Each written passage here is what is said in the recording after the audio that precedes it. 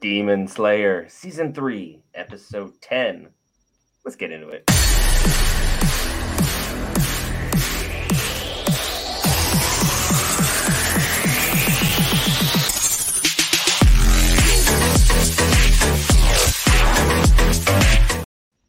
Hey guys, Brent here with Will, the man, the myth, and the marvel to discuss Demon Slayer Season 3, Episode 10. Without further ado, let's talk about the thing you guys care about, the content. Will, this episode, before we hit our 70-minute episode next week, what do you think of this one? This is the one I was kind of waiting on to give us more background into Kanroji and just how she kind of got to where she's at.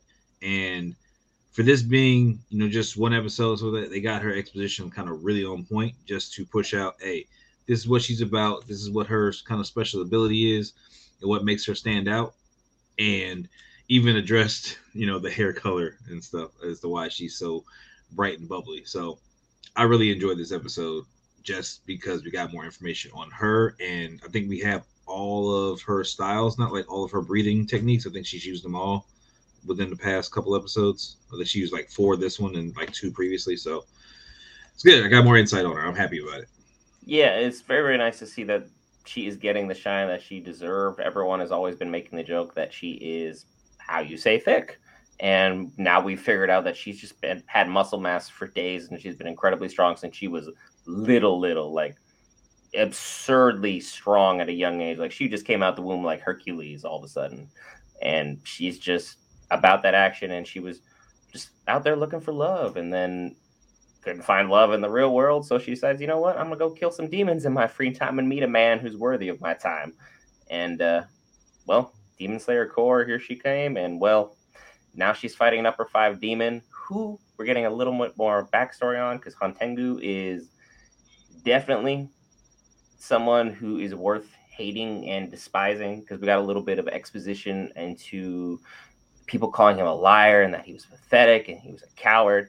He is all of these things and more.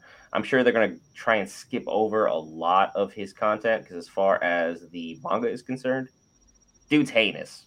Like, he is the worst of the worst, other than maybe Doma. But they'll get into that when we get into that.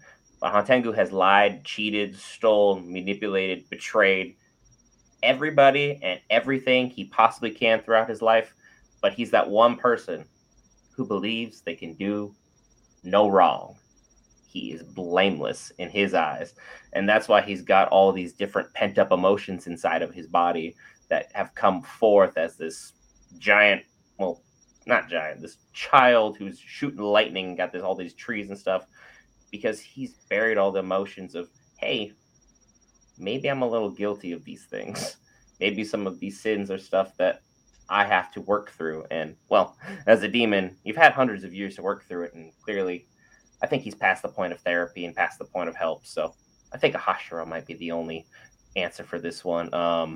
As far as the action sequences are concerned, how do you feel about what we've seen from Ufotable, Uesha, all that good stuff? I mean, all of this is really good. Again, having to animate the whip-like sword and being able to get that amount of intensity in the scenes, like, it's really, really good. I like that there is no, I guess, no holdback. There's no hesitation as far as animation is concerned. Like, they draw everything out, everything's kind of rushed forward, and it's like a snap to effect. I don't know how to really describe it, but as soon as the action sequences start, it's like they're seamless. I don't really see a break. There's not a lull in the animation. Like, it just feels really fluent all the way through, no matter which Hashira, which Demon Slayer is actually performing attacks. Like, it all feels good. Everything flows perfectly. It's not like back in the day when you would pause an anime battle because you really, really had to go to the bathroom, maybe get some snacks or whatever. And like your character that you are seeing going through these live action animation scenes has got the weirdest face stuck on. Everything looks absolutely clunky, and you're like, oh, maybe I shouldn't have froze this. This is hella bad. With everything going on for Ufotable and Shueisha and everything that Demon Slayer's done, a lot of people have said that this arc has been kind of bland from the fans. I guess you guys have just gotten too accustomed to something that's just blowing you away each and every episode, because I don't have anything to complain about. Demon Slayer's plot, very cookie cutter, very basic. I don't think there's a lot to that. But as far as them animating all this stuff and bringing it to real life, I think they've done an impeccable job, and I don't have enough nice things to say overall about what they got going on. And I think it's already rumored that season 4 has already begun production for the Infinity Arc Castle, which will be just a thing of beauty when we do get there. I think that people need to understand like there's a ramp up for these things and so with that, and so once you have a big and like again everything with Tengen and everything that happened there was really really spectacular, and I loved every minute of it. It's like we gotta kind of come down from that and we gotta ramp back up, and again that's how you think about waves, so that that's literally what they do, so that you want to ramp up and just kind of build your momentum so that so when you get to that whatever that last arc is, it's gonna just fly. It's gonna sail. You got so much momentum, so much power behind everything that you've built so far.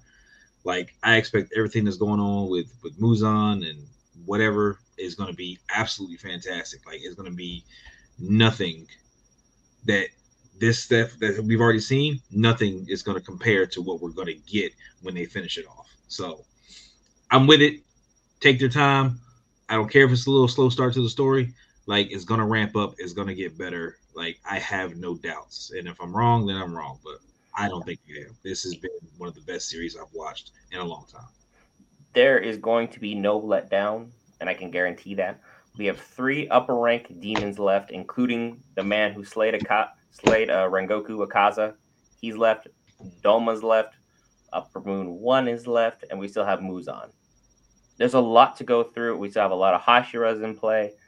There's going to be some of the best animation we've seen. The storytelling isn't super complex. There's a bad guy, go get the bad guy. But how the story unfolds from here is going to keep the fans on the edge of the seats. Everyone will be very happy with what they have to see. I don't really have anything else to add to this. I've been very happy with what we've seen this season. Looking forward to the next week's hour and 10-minute episode. Yes.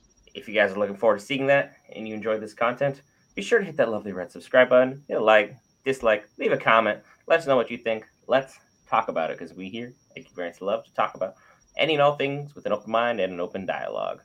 If not, I got 2 videos for you in the meantime.